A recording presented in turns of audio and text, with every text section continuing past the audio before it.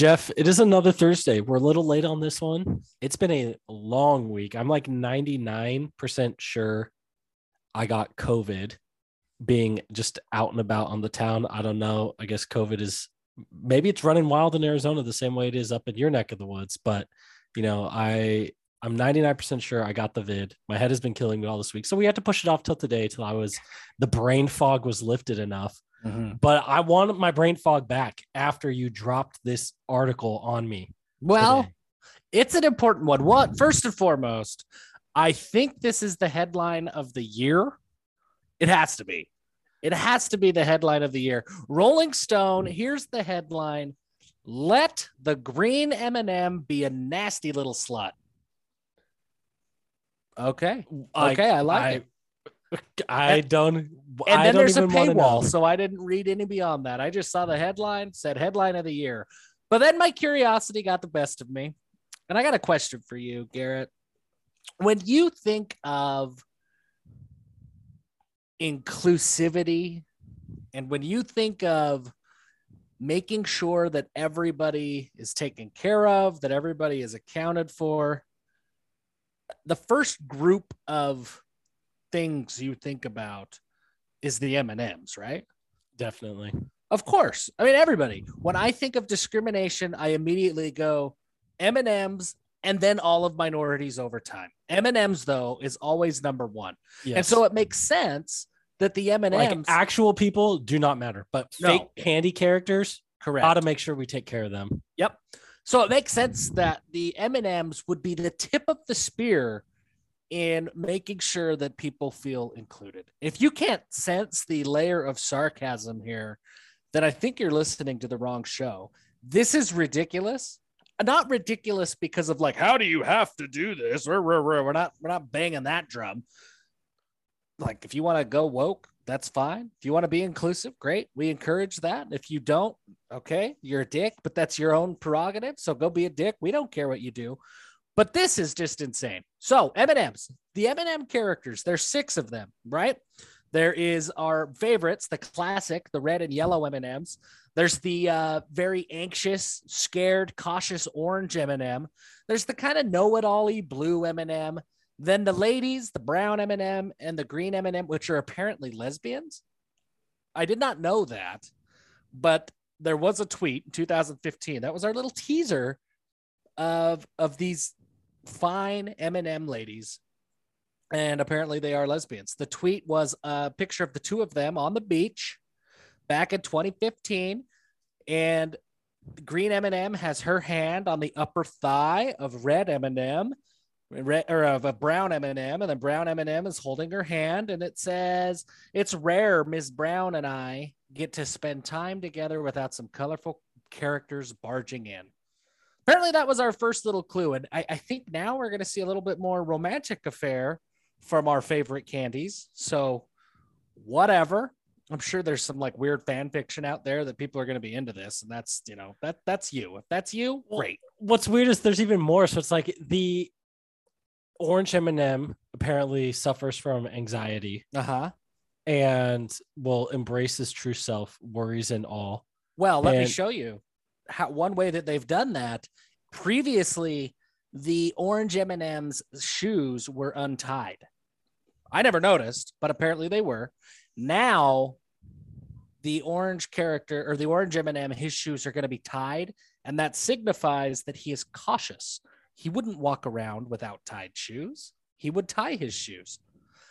The biggest change, though, is the green M&M. First, they have taken away her knee-high boots. They are gone. The high-heel boots, no longer a thing. It looks like she is wearing a pair of Adidas classic shoes. Also, they took away her legs and her arms and all of their arms. There's no longer a flesh color. They used to be, I guess, white. They had white arms and white legs. Not white, but like flesh white, like white people white. Now they have literal white limbs. So our candies, they're no longer white person candy, which I guess is more inclusive. But there is no doubt about it that the green M&M is significantly less hot. The green M&M looks like somebody now that you would probably bring home to mom and dad.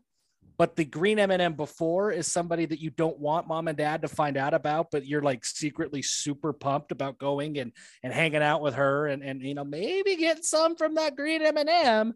That's gone now. Now she's like the girl you want to bring home to your parents. There's no more boots. She's just wearing sneakers. She's wearing, you know, gloves, long sleeves. I'm with Rolling Stone. Let her be a nasty little slut. She's an M&M for crying out loud. So, well, apparently they're swingers if she is saying that some other characters barge in, or does that just mean they like to dress up? I don't know. I don't know. But there is, you said that the Rolling Stone article was paywalled. Was that what you said? Is yours not? Well, I have an extension on my browser that removes paywalls for me, so okay. I could read it. And little genius, you. Thank you for not calling me a nasty little slut. I am flabbergasted at the content of this article. I posted one of the paragraphs in the Discord, and when we're talking about it, the language is too NSFW for this podcast, so I will not be sharing it on here. But I do not want to know who's this author, E.J. Dixon, whatever E.J. Dixon. She has some issues that she needs to work through because this is not normal to write about candy. But I agree. I'm reading this paragraph. I agree. And I don't think it's too not safe for work. I'll edit out the words, but I'm reading this paragraph. The green M&M has spent decades building her brand as a horny, sexy B word. And for what? For her creators to give her Larry David footwear in the name of feminism? For Mars Wrigley to give themselves pats on the back and big fat effing raises at the next corporate retreat in Palo Alto? Guess what? M&M is a feminist, or the green M&M is a feminist, and she's a dirty slut. We are real, and we exist, and we refuse to tolerate this disgusting attempt at erasure. We are given so little, and we have tolerated so much. Let the green M&M keep her go-go boots. You better edit this one. Yep. This is what we want. This is what we deserve. This is what she deserves. So let me read the paragraph above this, and then we will move into actual content because this is for those familiar with the iconography of the green M&M. This change is nothing more than tectonic. I imagine it's similar to how the people of Wittenberg must have felt watching Martin Luther nail his 95 theses of the Protestant Reformation to the church door.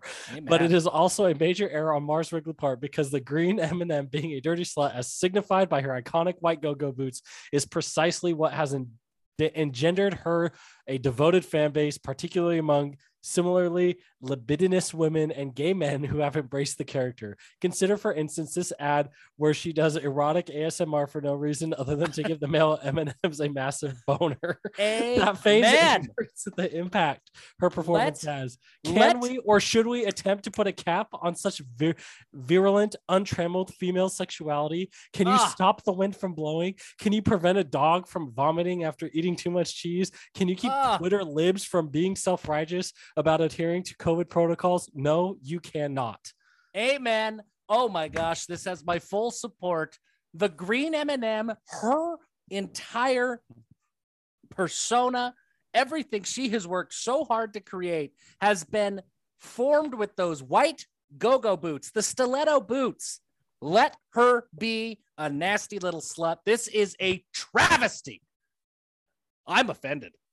I'm absolutely offended. My wife just walked in. I think she's a little bit confused as she walks into the home studio and we're talking about slutty M&Ms. Hit you on the back of the head yet? Well, she'll agree. You know, let girls be girls. Whatever they want to be. That is feminism. And I am appalled. But at any rate, the M&Ms are getting a makeover. All of them kind of get dorkier looking shoes. They, you know, we'll see what happens, but I don't like it. I think it's very poor judgment by Mars Wrigley. I do have good news, not M&M news, but I have good news. Is this about your newfound fame? I wouldn't call it fame, but it is potentially about my newfound family doctor. If those are the same three letters, so that's kind of let's go with it. My wife fell down the stairs. Speaking of my wife who just walked in, she fell down the stairs this week. We have a really long stairway. I think there's 17 stairs. Like it's a pretty long flight of stairs, right? And I don't know what stairs she fell down, but she slipped on the carpet, fell down, and apparently dislocated her shoulder. We didn't know that it was dislocated. She felt a pop. We felt another pop. We were nervous about it. So we took her to the Tanner Clinic by our house, sort of by our house. And we decided we would get her checked out, get some x-rays, make sure nothing was broken, just be a little bit cautious about it.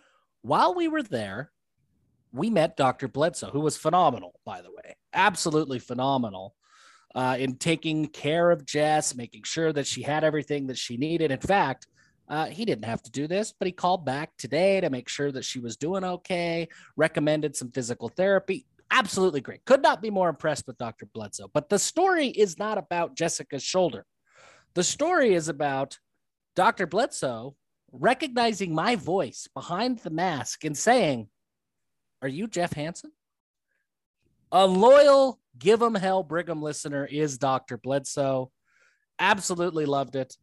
So it's always good to meet fans of the show. Sometimes I feel like we are talking into a void, that nobody's actually listening to us except for us. So it feels good to get that recognition that, hey, no, our voices are being heard and we are spreading the good word of BYU athletics to the world, and the world is actually listening. It feels good when that happens. You know, I have had a couple times where people have like walked up to me, you know, and said, "Hey, are you so-and-so?" And it weirds me out.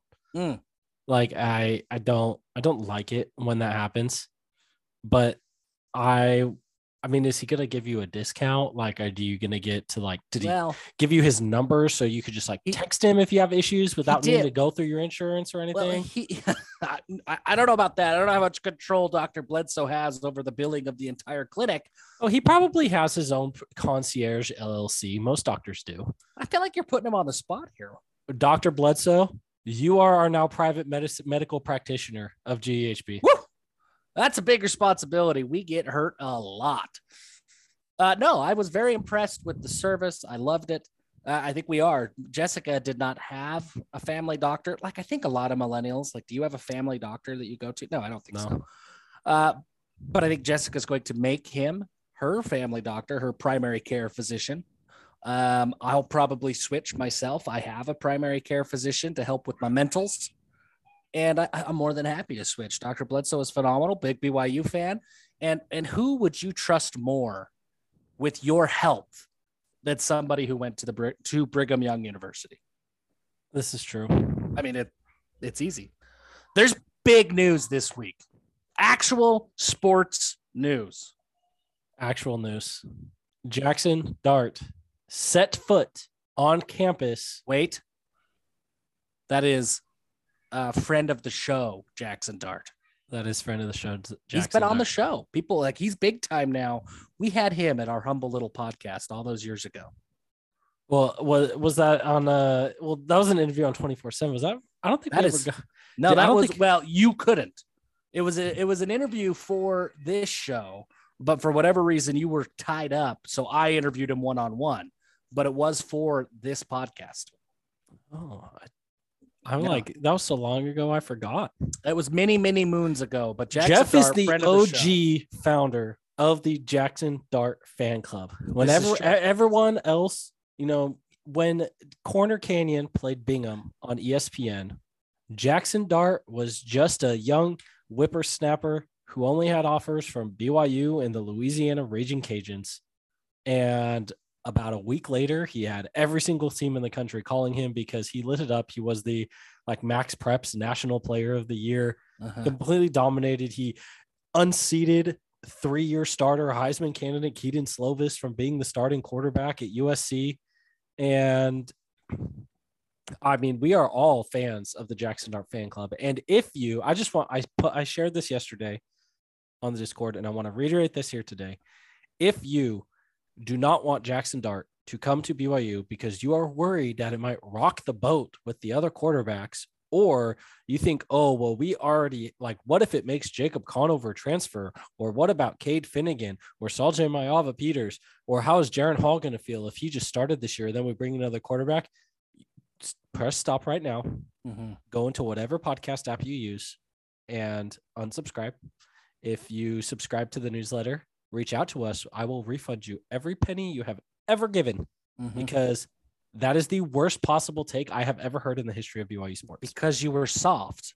That's the problem. And we're going to talk a little bit more. I mean, let's get into it now, right? I mean, we have on our agenda football philosophy, and this is part of it. The philosophy of the transfer portal. I went on 1280. They had me on their show today, the whatever they're calling it, the Unrivaled show with Alex Carey and Scott Mitchell. Good show. Great show. They asked me a question of kind of my thoughts on the transfer portal at large. And here's what I thought. So the transfer portal was, stop me when you disagree, because I'm taking some liberties and making an assumption that we all assume things. So if you disagree, feel free to jump in and stop me. The transfer portal was created because of players who were vocally upset that when they wanted to transfer out of a program, they had to sit. So the transfer portal was formed to make transferring easier so that coaches couldn't prohibit who they did and did not transfer to. And then they advocated for the transfer waiver that allowed them to transfer without punishment, without needing to sit out for a year. Is that fair? That's the genesis of the transfer portal? Yeah. Now, that's how it went down. Why would we expect teams not to adjust to that? Why would we think that only players are going to take advantage of the transfer portal? That's asinine. Of course, teams are going to adjust and take advantage of the transfer portal. What does that mean? That means that promises when you were in high school about, hey, you're going to be our guy, they go away as quick as somebody else transfers into the program. That's gone. And that is the nature of what players wanted. Players wanted this freedom of ability to move to anywhere they wanted to, whenever they wanted to. Well, now schools can add players from anywhere they want to, anytime they want to.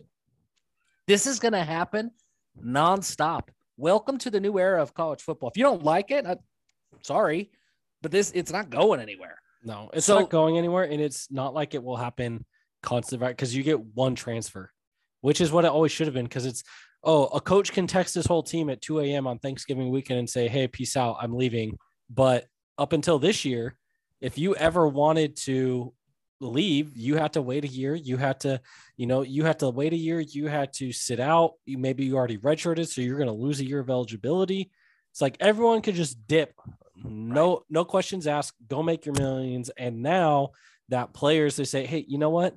Maybe what you think is really important as a 16 or 17-year-old kid in high school, once you get to college and are away from home for a year, you realize that you actually want something different, but you are still held to a 4-year window in which you can play. Maybe we shouldn't lock you in forever and punish you permanently for that decision you made as a 17-year-old. Yeah. If you are against that, then that is asinine, right? Like there's no reason, for you to feel that way. It is insane, and it's, yes, NIL is a game changer, right? And you can say, oh, well, there's the rumors that came from an Oklahoma message board of like Texas A&M is paying $30 million. Maybe they are, maybe they aren't. Who cares, right? There's still only a handful of teams will be able to do that. And it's not everybody, there's only a handful of programs, if they are throwing around that much money, that could actually legitimately throw around that much money. And the bulk of college football is still just going to stay the same. It's going to stay the same. And it's been happening. Like it has been happening. All of these, Darren Ravel and all of these people that are just chomping at the bit to publicly voice their displeasure about NLI. And it's the wild, wild west. Like, hello, guys, do we not remember? Like SMU got the death penalty for all of their recruiting violations like 40 years ago. That was a long time ago. This has been going on forever. The only thing that changes with NIL is that it's now done publicly. But this isn't any different. Now there's different ways, I guess, to get money into the hands of a player. But there's always been money going into the hands of players. So let's just calm down about all of this. And players are going to move. Players are going to move. Teams are going to add players. So BYU fans, get used to this. You've seen it already. Now, what I find so interesting is that quarterbacks are seemingly being treated different right now by fans, because nobody gave two shits about Kingsley Suamataia coming in. And quite frankly, Harris LeChance was the starter. Campbell Barrington ended up being a freshman All-American, and Braden Keim showed well enough as a walk-on that they immediately gave him a scholarship. Like, those three guys have shown way more on the field than the combined Jaron Hall, Jacob Conover, and Cade Finnegan. Like, Jaron Hall's proven, but those other two, like, what, have 10 career passes, 15 career passes between them, and half of those came at Boise State. Like, the right tackles have proven a lot, but nobody even batted an eye at the idea of adding Kingsley. Of course you're going to go add Kingsley. Keanu Hill had been working incredibly hard. Braden Cosper had been working incredibly hard. Cody Epps was trying to get back from injury.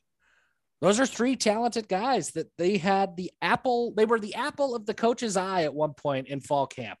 Like, all of them had received individual praise, had been singled out by the coaching staff at some point during camp, all three of them. But when Puka Nacua was available, nobody thought twice about adding Puka Nacua. Why? Because it's Puka Nacua. Because it's Kingsley. You don't say, well, what about the psyche? You might lose Braden Keim. Harris LeChance, he could go. Yeah, he could. But you have Kingsley Suamataia. So even if they leave, you're still net positive. And that could still happen with any recruiting any year, right? Like, just because, we've got a guy who's a sophomore who's starting now. So does that mean you're not going to go out and get a freshman in your next recruiting class who might take insanity. A year or two to develop? Like, you're always need to raise the floor of the talent in your program. The reason that Alabama and Georgia are so good is not just, it is not because they're too deep is full of 5-star and 4-star guys. It's because most of the 3 and the 4 deep are also that. Like, their scout team, right? The guys on our scout team are walk-ons, like Sam Hinckley from Olympus High School. That's not a real person. That is a meme character that we've come up with, like, just the most generic Utah. This is some 5'9" wide receiver who looks like Wes Welker that runs a 4.8 40 but doesn't drop anything, right? That is, those are our walk-ons. Yeah. And, or, who's rounding out the scout team. But if you go against better players in practice, that makes you a better player. Like, the competition is not just between who's going to start. It's who are you going head to head with every single day in practice. And part of the reason that depth matters is because it's not just like, yes, the depth matters, because if you have a guy go down, that means whoever is stepping in to fill the hole is better. But that also means that better person is making your starter get better every single day in practice. There's a lot of teams that are stagnant because their starters, it's hard for them to improve because they never get challenged. Like, if there's nobody who can hang with you, what do you do in practice to get better? If you and I are out there trying to run one-on-ones and, like, we're trying to cover Puka Nacua, how does that help Puka Nacua get better?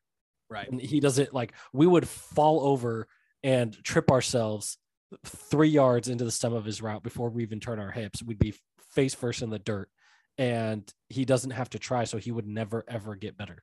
Like, if you want a great receiver, an elite receiver, you need good corners trying to cover them. And if you want, because it forces the receiver to get better, and that forces the corner to get better, and you need battles every single day. And so you always have to be adding more talent. Always. You have to. And here's where it's important. Adding talent only gets dicey and messes with the culture if you're inconsistent. Lane Kiffin is going to make promises to Jackson Dart. He is going to promise him a starting job. He will look him dead in the eye, whether he means it or not, time will tell. He will look him dead in the eye and say, hey, you're my guy. You're going to be QB1. He will. I have no doubt. He probably already has. He's supposed to visit him tonight. If he hasn't yet, he will tonight. I promise that's going to happen. Kalani has been consistent. He's going to add talent. He needs to add talent. His coaches need to constantly be getting as much talent as they can. That like everybody agrees with that. But if there is a more talented player that was not highly touted that has earned playing time, then he better play. And what Kalani has done is kind of like what we saw from Kirby Smart, right? Kalani has proven that that guy will play. Kirby Smart had Stetson Bennett on his roster twice, right? Like Stetson was there, then he left, then he came back.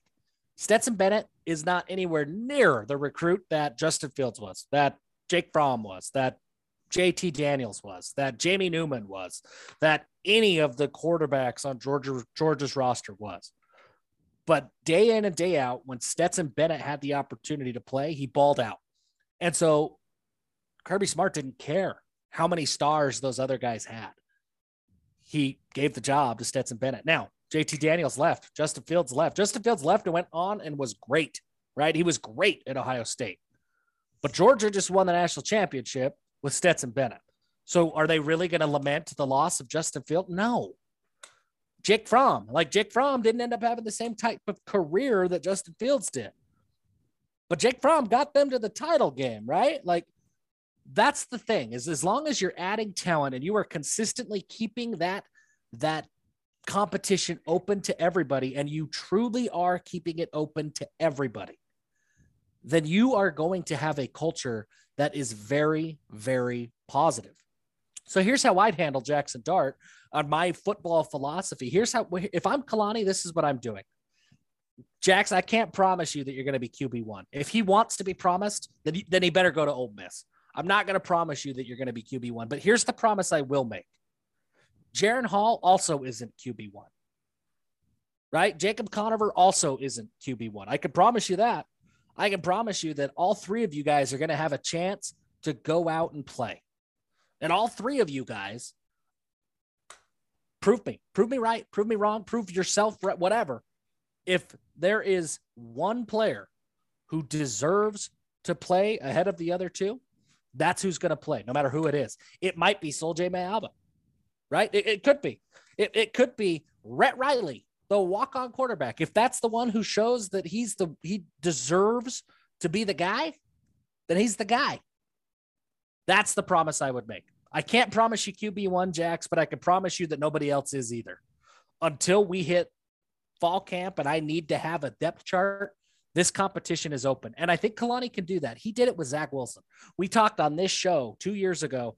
We knew everybody who was in, around, even sort of adjacent to the BYU program going into that 2020 season knew that Zach Wilson was the most talented quarterback in that room.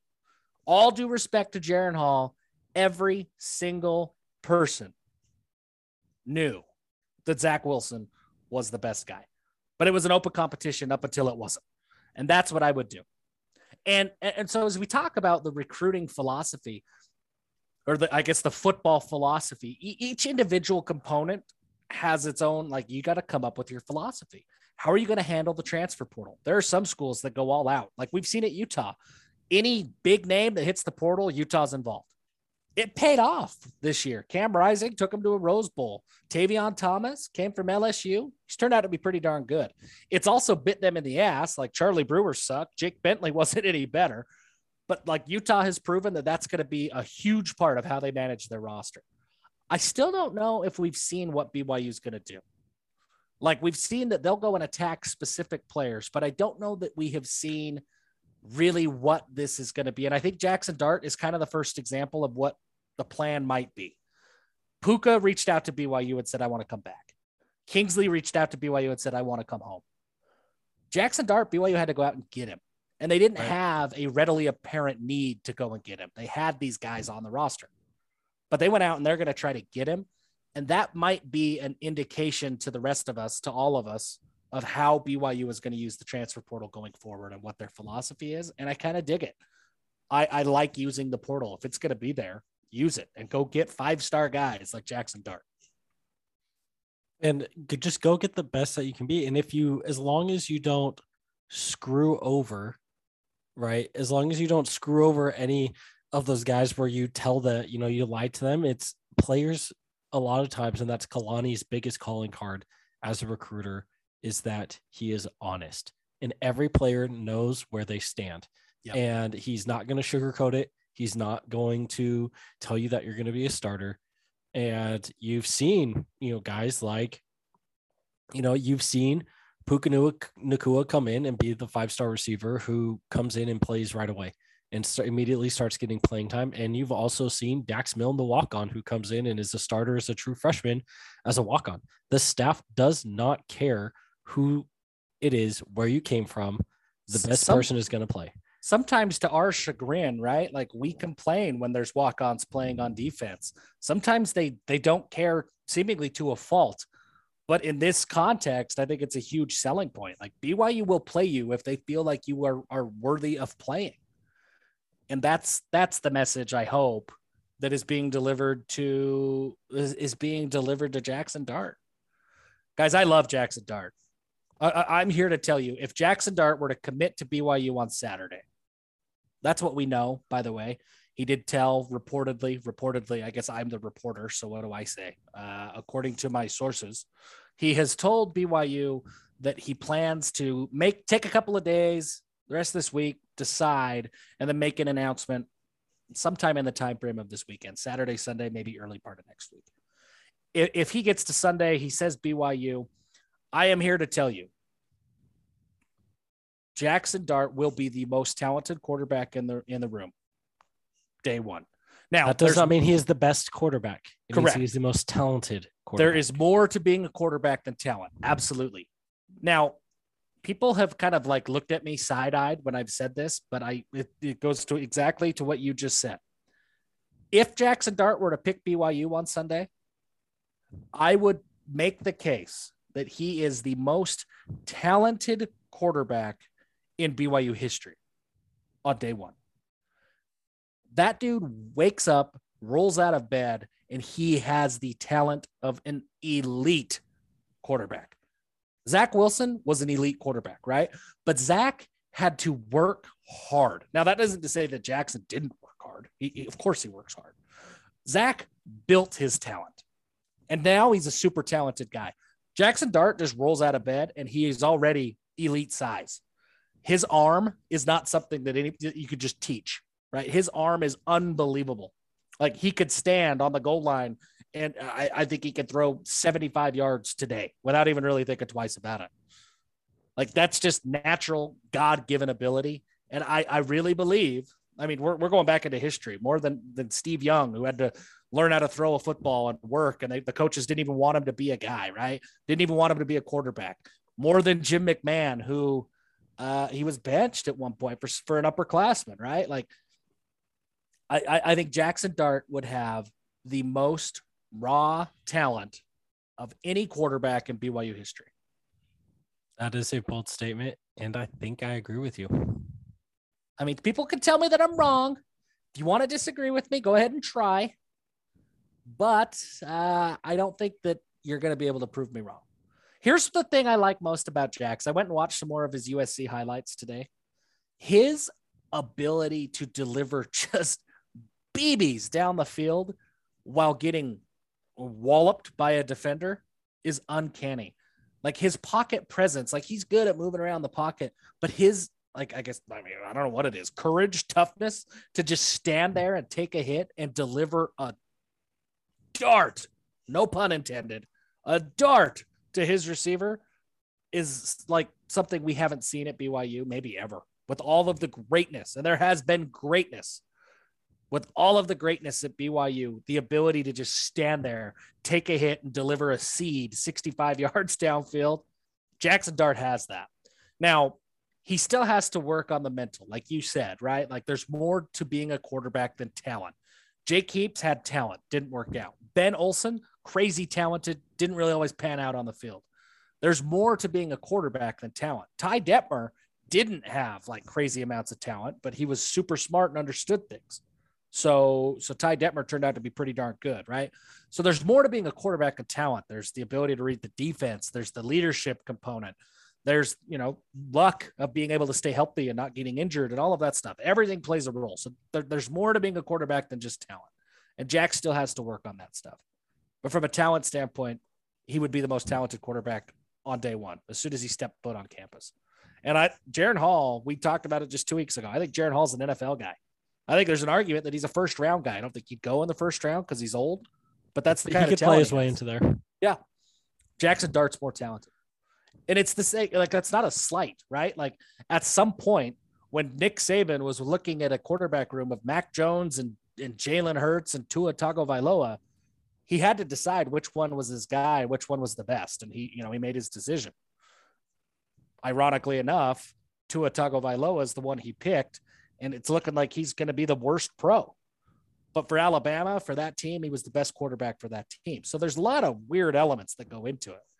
But from a talent standpoint, Jackson Dart has every tool that you would want. And I would put all of my chips on the Jackson Dart horse. I mean, I can't disagree with anything that you said. It's he's the rare case of a player that when they just step out onto the field, it's palpable. Like, he doesn't even have to touch the ball, but he just walks onto the field and Yeah. Yep. If I keep talking about him, I'm going to have to shower. talking about all that talent, man. We gotta move on, I think. But that's the big news. There's other news. We've seen some offers come out this week. Yeah, let's talk about Dom Henry for a second. He led the state of Florida in receiving yards. His only offers right now are from Air Force and BYU and Air Force and Army, because he's a smaller guy. He's like 5'9", $170. But he can scoot, and he was very, very productive, right? And so if you're going to take a flyer on somebody, take on somebody who is a great raw athlete and who put up insane numbers, right? Like, don't take the total project. Take the person who's like, well, they're undersized, but they produced. That ultimately is what is going to pan out more often than, well, they have a frame, but they couldn't ever put it quite together and figure out how to play football, but we think we can get it done. We'll teach them and get them to figure it out. That's not going to happen. Yeah. Dom Henry, he's coming next week. Did we talk about that already? He's I think we did. Yes, that he is. He will scheduled to be on a visit this next weekend, not Saturday, a week from Saturday, the 27th or something. Yep. So he played at a 7A school in Florida and had big time 180, or he had 80 some odd catches, 1,500 yards and 16 touchdowns. So his story is cool. I talked to him a little bit this morning. His high school coach deserves a medal. So his high school coach went to the coaches convention in San Antonio last week, 2 weeks ago, whenever that was. All of BYU's coaches were there. His high school coach could have been there just trying to network himself, trying to get a college job, trying to do whatever. No, his college coach was out there hustling, trying to put Dom Henry's film in the face of college coaches. That's how Fessy found him. He met his high school coach at the conference, and he said, look, man, you have to watch this kid. Just please, I know you're busy. Give me 10 minutes. Here's his highlights. He watched him. Fessy loved it. Checked the measurables, checked some of the game tape, not just the highlight tape. Loved it. And here we are. He's got an offer now. That coach, dude, that's the kind of coach you want in your corner. Yeah, that's the kind of coach that every parent wants their kid to play for, who's going to not stop and try to get them. And really, even, if you get them, you can almost tell a lot of good coaches by the number of D2 or D3 guys that they put out. Because it's like, are they, a lot of times it's like, oh, well, if you have, a kid who's going to go play at an FBS school, then you do that. But it's like, is the coach willing, if a kid says, no, I want to play, will they spam literally everybody they can and tap it just to try to find every single kid who wants a shot to play at the next level of spot to play? And that's what their coach did. And that's what he is. And I mean, if you watch Dom's film, it is the speed's real. The speed is real. Question. He can scoot. Couple of more offers went out too, to guys that are similar to Dom Henry. BYU offered I guess they haven't offered. By the time you have listened to this podcast, here you go, a little bit of inside information from the mouth of Corbin Green himself. Corbin Green is going to have a visit today with Elisa Tuiaki and I think Gennaro Guilford. And the expectation is that an offer will go out tonight. So that hasn't happened yet. If you're an early listener, you may not have an offer public yet. but it sounds like an offer's coming. If you're listening to this on Friday, then an offer has probably been made public. But similar guy, not as fast as Dom Henry, but he is slated to play defense. Right in an 11-second 100 guy. He's probably going to get a little bit faster. Great size, 6'1". He's the kind of project that you want. I talked to Corbin a little bit earlier today. He had an offer from Baylor, but when Coach McGuire left Baylor to take the head coaching job at Texas Tech, they already had a whole mess of corners, didn't have room for Corbin, so that offer did not move with him to Texas Tech, and the new Baylor DC hasn't called him, given him the time of day. BYU could potentially swoop in and get a steal here. Corbin Green, I like BYU's chances. Another offer that went out to Roman Rashada, junior college defensive back, has an offer from Washington. BYU's trying hard to bring him in for that same visit next week. If they can get him in, I think that's another guy that's probably going to, I would like BYU's chances at a commitment. And then Carson Tujay got an offer. Carson Tujay, son of Garrett Tujay, former BYU offensive line coach, current Virginia offensive line coach, kind of a hybrid guy. I think in the old days, he's a traditional linebacker, but I think in the current era of college football, I think he's like 225 right now, 6'2", 225. I think he probably plays at like 240, and he plays that hybrid role.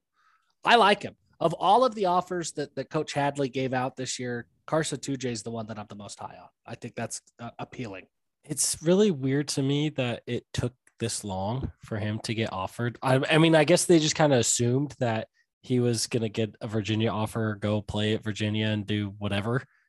And maybe that's why. But I mean, the kid, he's a good athlete. I mean, he did play both ways. He played tight end and linebacker in high school. He's got a good frame. He is better than some of the other people that we've seen Preston Hadley offer this year. And he's much less of a project.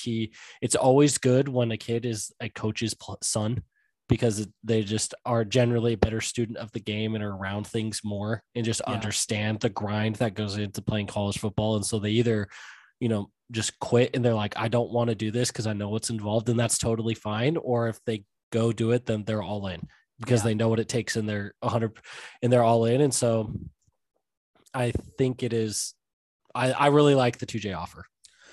I do too. I think he's going to be a player. I mean, why? I've had that question asked a few times. Why didn't he get offered sooner? And why hasn't Virginia offered? One, we don't know if Virginia did or didn't, quite frankly. I mean, he didn't tweet anything out, but I think Virginia probably would have. I haven't confirmed this, but I'm like 95% sure he's a mission guy. And I don't think you're going to see very many missionaries at Virginia going forward. So why hasn't Virginia offered now? Well, most coaches don't want to deal with missionaries, even for a coach's kid. So this could be, I mean, there's a very real world, a real timeline where Carson Tujay, this is, the last few weeks after his dad's situation was sorted out at Virginia, where this is the first time that he's actually been open. He could have been a subtle, silent, going to be added to Virginia. They're not going to give him a scholarship because he's going on a mission, but there's that handshake agreement with Bronco, like Bronco did so often. That could have been there. And now he's just for the first time trying to be recruited because, oh crap, this isn't going to happen in Virginia anymore. Right. So I'm not real worried about the late offer. I'm not worried about any of that stuff. I think he's going to be a player. So kind of fun to see some late activity with BYU. It's so tough. These late offers are really tough. I was talking with Gabe Brooks. He's the 24/7 Sports. He's basically the Greg Biggins of the Midwest. Covers Texas, Oklahoma, Arkansas, all that area, kind of the southern Midwest area.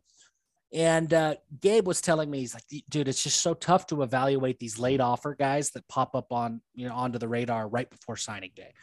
Because some of them, Zach Wilson was kind of like that, not quite, but kind of, really blew up late. Some guys blow up like Zach, right? They get the attention late in the cycle. They just fell through the cracks and, hey, the industry missed them. Others they're just athletes, and schools are taking flyers to check, to fill numbers. And so it's tough to evaluate, okay, what's real and what was something that we missed. But it's kind of, I don't know. It's intriguing to see some of these guys. Like Dom Henry seems like a guy. Well, I mean, the easy comparison is Cody Epps that fell through the cracks a little bit. But if you look at, what Epps has done in his 2 years at BYU, it's not much. So maybe the industry got that one right, or the coaches, I should say, got that one right by not jumping and going all in and offering him early on. Maybe he isn't the player that we hoped he would be. Dom Henry sure seems like he's got the skills to be a very good player. So at any rate, it's interesting and makes for a fun couple of weeks. I mean, none of these guys are make or break for the class, but it does give us some storylines to follow for the next couple of weeks till National Signing Day. It doesn't, I don't even know how, with missions, it's so hard to track how many even spots we have left. And I don't know. I mean, some of these guys, and maybe there's some guys that are going on a mission right now that you push and say, well, you can walk on when you get back, but sorry.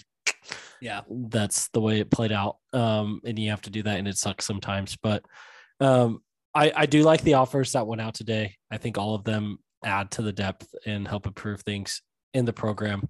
Jeff, it has been a good episode. I don't know. I'm not a big M&M guy, so no, I wasn't buying M&Ms before, so I'm not going to buy any now. But out of principle, I will continue to protest M&Ms. Hey man, don't buy the green ones. The green bag, I think, is the crispy M&Ms. Those are bad. They're not good anyways. So just don't buy them. But that can be our silent protest. The biggest disappointment to me was the pretzel M&Ms. Have you tried those?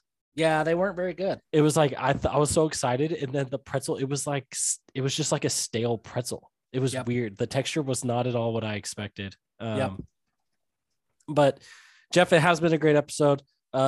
Hit us up, come join us on the Discord if you haven't yet. Go sign up for the newsletter, giveemhelpbergham.com.